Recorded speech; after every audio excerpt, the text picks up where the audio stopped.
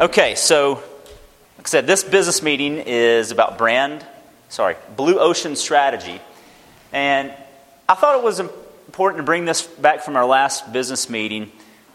What Jerry Garcia said, we didn't want to be the best at what we did. We wanted to be the only ones doing what we did. So Blue Ocean Strategy. Blue Ocean Strategy is a book that was written by two authors, Chan Kim and Renee, I believe it's pronounced Mauborgne. I read it a couple of years ago, but then also picked up the Harvard Business Review article, which is what we're going to be focused on today. So all these slides are from Harvard Business Review. And I don't know if any of y'all read Harvard Business Review, but they analyze a lot of data and present kind of a complex topic in very, very simple terms. So what is Blue Ocean Strategy? The case study in this book is Cirque du Soleil. Has anybody been to Cirque du Soleil? It's amazing, right? It's amazing. Well, I'm going to mispronounce his name, Guy Laliberte, was an accordion player, stilt walker, and fire eater. And in 1984, he co-founded Cirque du Soleil, which is one of Canada's largest exports. Soon after founding it, Cirque du Soleil was bringing in revenue that took Ringling Brothers and Barnum & Bailey 100 years to reach. You know, the three-ring circus had been around for over a century when Cirque du Soleil was introduced. And so what he was able to do is Cirque du Soleil increased sales profitably 22 times in 10 years at a time when three-ring circuses were drastically declining. And why was that happening? When's the last time someone went to a three-ring circus? Even in the 2000s? Has anybody been to one in the 2000s? Yeah, not for years. They've been experiencing long-term decline really since the 80s, because what happened in the 80s, you had the introduction of technology. Nintendo, video games, everybody was getting TV, and that's where all children's attention was going. Because that's what we're in the business of, is attention. That's why Facebook is so popular. That's where everybody's attention is. So children were always the mainstay of the audience for circuses. And also, if you remember, activist groups popped up, and animal cruelty became a big issue, and how these animals were being treated. So all of this pressure caused the circus audience to shrink. But also, the circus costs were incredibly high. They had to have star performers. They had to have, lions and tigers and bears. Oh my. Okay, at least two of y'all were participating. Thank you. So the cost didn't go down as demand was shrinking, and poor market conditions were only part of the problem. But no one really challenged Ringling Brothers and Barnum & Bailey, because they had been the market leaders for over a century. And the standard to get into that market was so high. Where are you going to go buy a tiger or lions, all these acrobats? So how did Cirque defy the odds in this setting, in such a dismal environment? Well, they did by the title of their very first show. Does anybody know what their very first show was called? It's called We Reinvent the Circus. That was one of their very first shows. And so what did they do? They created a blue ocean, and they pulled in a whole new group of customers, adults, corporate clients who enjoyed theater, opera, Broadway shows, ballet, and they created an unprecedented experience for this audience, because they broke the boundary. And for those of you who've been to a Cirque performance, it is something completely different than anything else. So what did they do? They took the whole circus market, and they took the theater market, and they created a blue ocean in the middle of those by blending them and doing something that no one else had done before. And so what is a red ocean? Well, we're going to get to that. Red oceans represent all the industries and markets that exist today. People are competing in existing markets. You come to Columbus, Georgia, and you want to sell cars. You're competing with Rivertown Ford, Buick, Auto Nation. Those industries are competing with each other for a limited amount of customers. So they've got to find a way to beat the competition. They've got to exploit existing demand.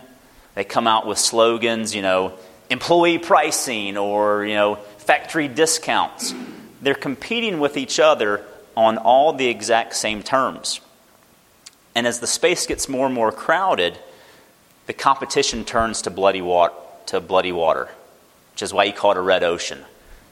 You think about everyone's competing here, they're cutting prices, creating marketing plans, and that's what creates a red ocean, is no one's really doing anything different. So in a blue ocean, like what Cirque du Soleil did, blue oceans in contrast are markets where demand's created rather than fought over. Cirque du Soleil was not competing with the three-ring circus. They were attracting a whole new customer and audience by providing something different.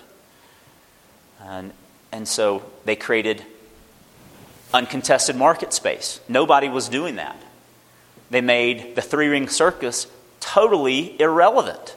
None of y'all have been to one in 20 years, right? I don't even know if they exist anymore. I didn't even research that for this presentation, but I don't know where you go see a three-ring circus anymore. And they created and captured new demand. People still wanted an experience. They just no longer wanted the experience that was being offered by the three-ring model. So if that's what some people are doing, why are companies still competing and focusing on red oceans? Why do they favor this so dramatically over other models? Well, you got to think about it. If you've been doing something the same way for 100 years, that's almost impossible to change. Some of these industries haven't changed at all in the last 50 years. And so the competition among rivals becomes greater and greater, and they continue to focus on just the existing customers. How do we get more people to buy cars this month? How do we get more people to do this?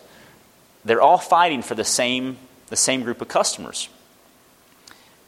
But by focusing almost entirely on that, companies have ignored a very important part and a more lucrative opportunity, and that's attracting customers.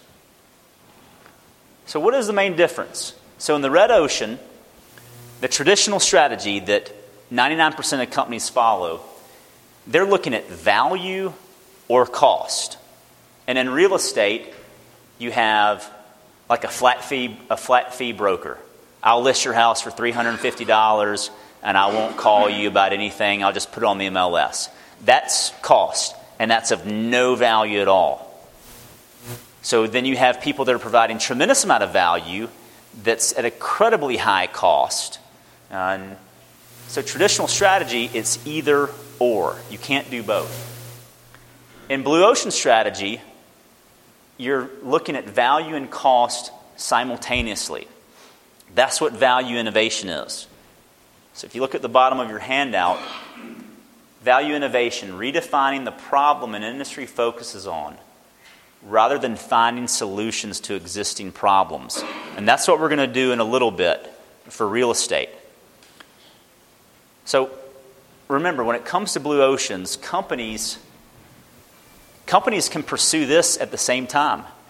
They can provide a very high value at a high cost, or they can provide reasonable value at a lower cost. They're looking at both. So this is where I kind of need y'all to pay attention a little bit, because this is going to help you fill out our sheet. So how did Cirque break the value-cost trade-off? Cirque du Soleil found that the allure of the circus came down to three things. People love clowns. They love acrobats and the circus tent setting. They kept these elements, but they raised the standard by shifting to a more sophisticated style. Right? If you've seen those clown costumes, they're not the scary clowns at your kid's birthday party, right? They are, they're Oscar award-winning productions. And the acrobats, oh my gosh, I don't know how people do those things. It's incredible. And the circus tent, you can recognize a Cirque du Soleil tent, from the airplane. It is just an experience in itself. So they glamorized the tent, which most circuses had abandoned. If you looked at a 3-ring circus tent, you almost didn't want to go in it. You probably only went in it because you had small children with you and they want to see the tigers, but they just abandoned what people felt was really important. So Cirque made all these things more elegant and sophisticated. Now, at the same time, Cirque reduced or eliminated several key elements of the traditional circus experience. They eliminated the 3 rings, realizing that having multiple things going on at once was a big distraction, and it took away from the experience. So they did away with that. And they got rid of star performers, and they dropped the animal acts. The animal acts was the most expensive piece of that whole experience. Feeding elephants, tigers, lions. So they got rid of all those 3 things. But then they also reduced the slapstick humor and the danger. And when you've got 3 tigers in the middle of a tent with 3,000 people, that's kind of dangerous. And a lot of things started happening actually. So they reduced that. And so by raising, eliminating, and reducing, they injected new elements that inspired the world of theater. They created a storyline, created their own original music. And that's what kept people coming back, is because it was different every single time. I don't know how many different experiences Cirque has created, but they've been around since the 80s. And if you go to, no Cirque show is the same. They're all different. So how did that happen? Cirque had a shift in mindset.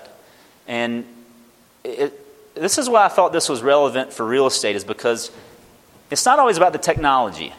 Some new technology is not going to replace building a valuable relationship with your clients. It might help remind you. It might send out a message faster.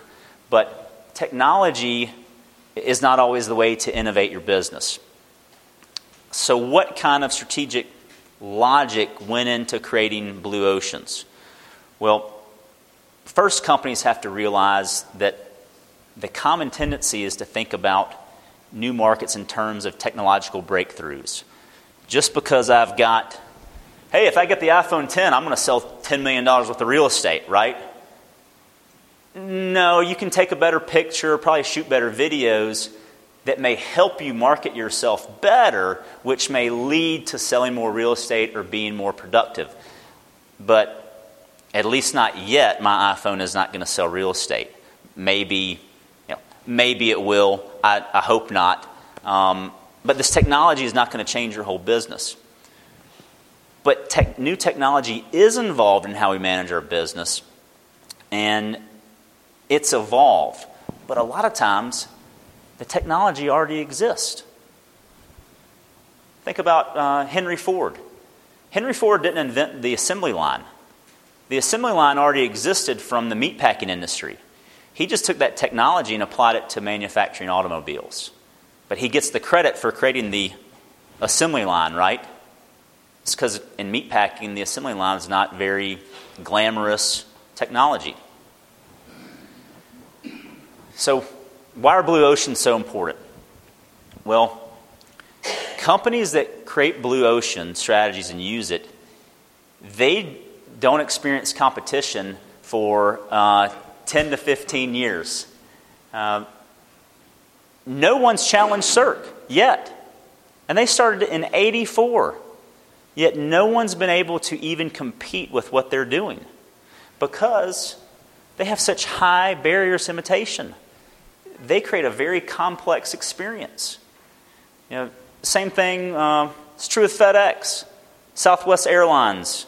Well, maybe not Southwest currently, but the reason is that Blue Ocean strategies, they create considerable economic, organizational, cognitive barriers to imitation. If you've been to a Cirque event, you go back because no one else is doing that. No one's providing that kind of experience, so it's really hard to imitate. So how does that all apply to real estate? That's why y'all are here today. And that's what we want to talk about for a minute or two, is how can we apply, and let me go back a few slides. How can we break the value-cost trade-off in real estate? If we were creating a new real estate model in Columbus, Georgia, if we go back and look, things we need to raise, what are one or two things that are important to clients about the real estate transaction when you're buying or selling a home? I wrote in here, communication, right?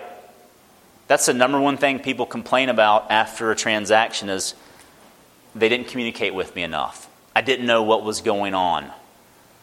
Yet no one has really done anything to improve that communication where either it's easier for a client to know what's going on or it's easier for you to spend time with them.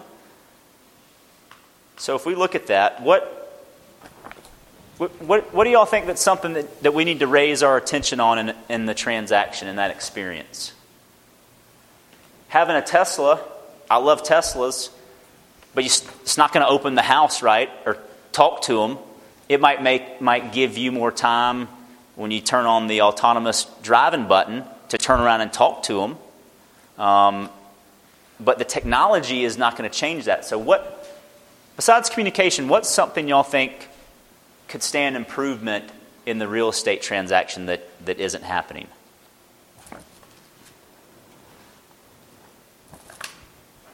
think you could maybe communicate with the folks, but also get to know them and their needs and make it more personable about not just the home buying process, but their needs in general.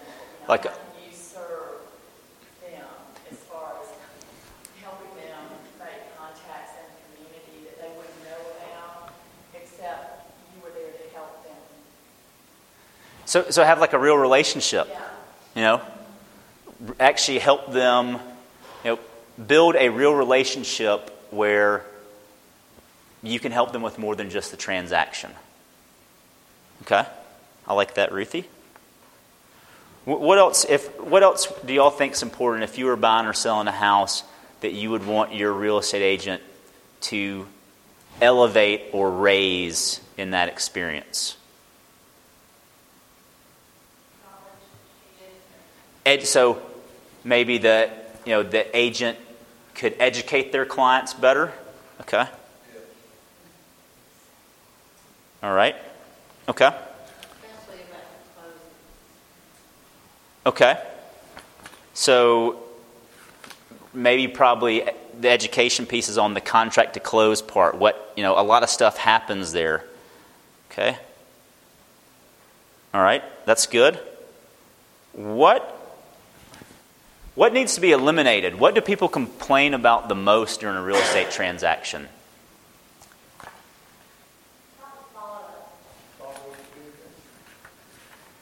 So what about the follow-up, Ansley, that there isn't any? Right.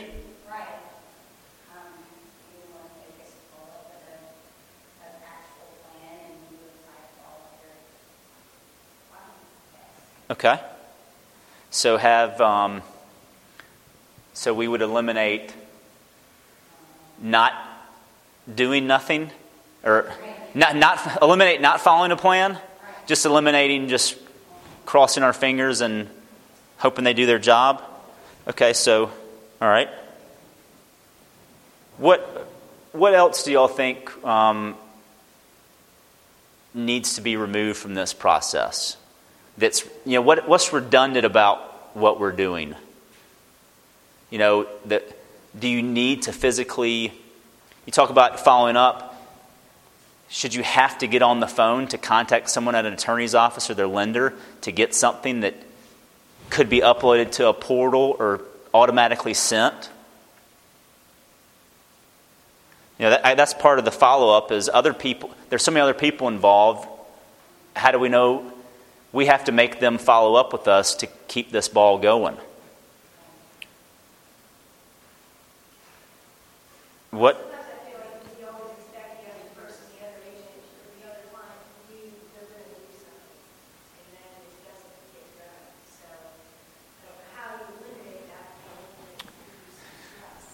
Need to maybe eliminate unknown processes or unknown status. Actions, you can't always expect someone to do something that just doesn't necessarily happen. I'm just saying eliminate the unknown. There's a lot of stuff you don't. That's why you don't know. They're not telling you. Okay. I like that. What do we want to reduce in the real estate experience? Obviously, I put stress. Unknown could be in there too. But people? It's an emotional process. People are still going to have some stress. But if you reduce some of the stress, what's something else we couldn't eliminate, but maybe we could reduce a little bit or minimize? Time spent looking at houses I can't afford, or some people like to do that professionally for like months and years, like professional lookers. So what do you think clients would want us to reduce when we're helping them buy or sell real estate? Is it time to buy a house? I mean, in a market like this, you don't have a lot of time to make decisions. Or is it reduce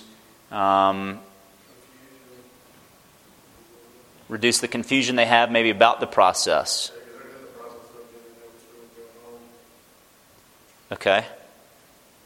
Do they want us to reduce the decisions they have to make when buying or selling a house? Most of them just want to be included in the decision. They want to reduce the number of phone calls from their real estate agent? No? Okay. Is that an issue? Do people complain about the fact that they had to make 4 offers that got rejected? They want to reduce multiple offers. They want it to be easier to buy a house. They think it's hard to buy a house. Some houses aren't hard to sell right now because of the market. But if we reduce stress, what else would we want to reduce? Money spent on the transaction? Okay. So maybe the financial investment? Okay. Well, renegotiating during due diligence because of inspection. Okay. You want to eliminate inspections? Yeah, I mean, but seriously, Chrissy, if someone, if you went around and had a home certified, stamped, and then you list the house, and I've got a certified inspection from, Warren Buffett's company, whatever entity did that, would you need to even inspect the house? No, but that's because I do it. You'd still maybe walk through it, but if there was a way, that's something that could be eliminated, right?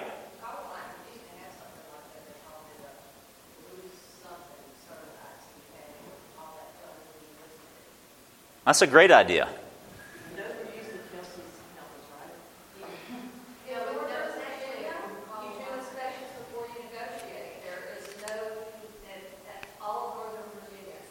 Inspections, you hold the house, you've got 1 week to do an inspection, and then you negotiate. You'll have to think about it. That's what Rocket Mortgage is trying to do, which is owned by who?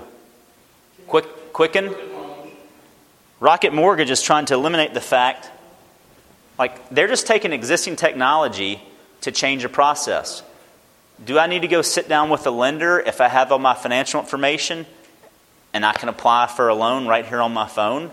Give you access to all my bank accounts? I mean, that's really what we're talking about, is how do you eliminate the time that's involved in buying or selling a house?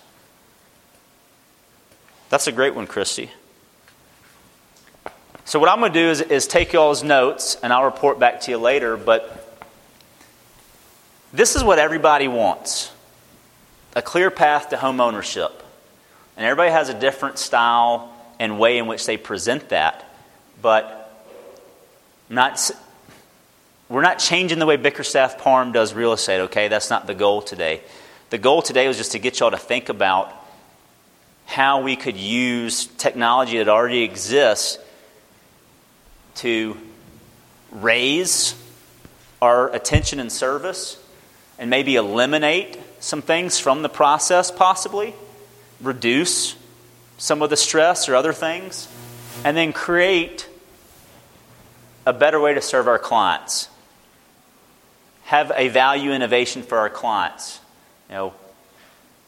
That's what clients want. They're looking for value. They're looking for someone that will make this process easy.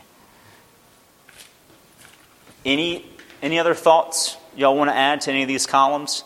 I mean, there's no judgment here. I'm not saying this is even possible. We're just talking out loud.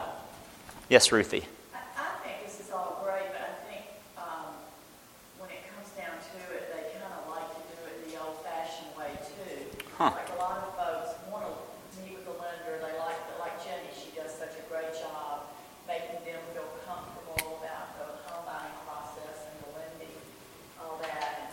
And, so yeah, I think the rocket mortgage is quick and all that. But I think at the end of the day, most buyers, especially if they're first-time home buyers, want that feeling of a face-to-face comfort type thing. So maybe, let me see if I heard you correctly. So maybe raise the personal interaction, the personal attention with. I just think don't miss the forest for the trees. They still want to be, I think, having a face-to-face relationship with your lender makes the buyer feel less stressful, more in the know, thinking somebody's got their back, that kind of thing. So, It's So for a lot of older buyers, I actually think millennials love the quick ins and the rocket. Yeah, mortgage. yeah. I mean, that they could care less who is doing it, just that it's getting done Right. yesterday.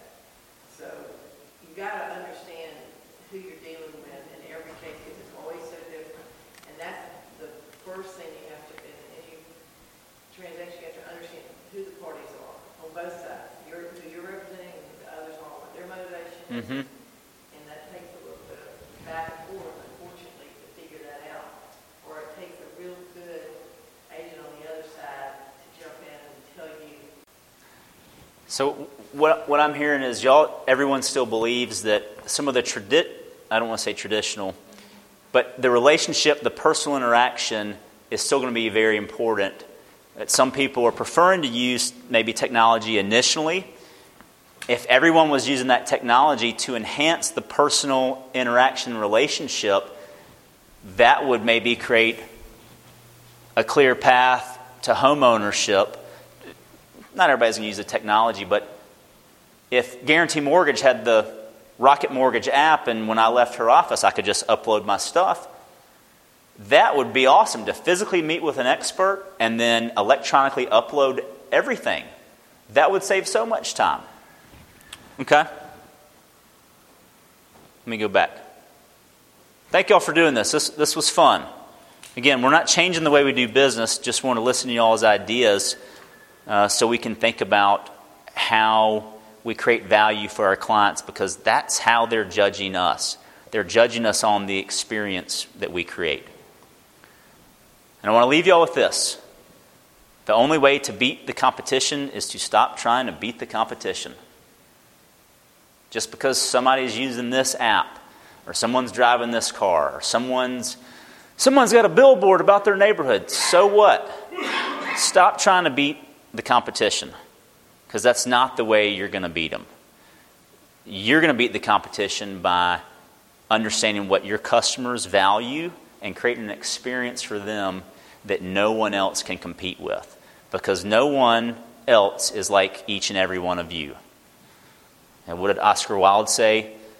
Be yourself, everyone else is already taken. Y'all are all unique individuals.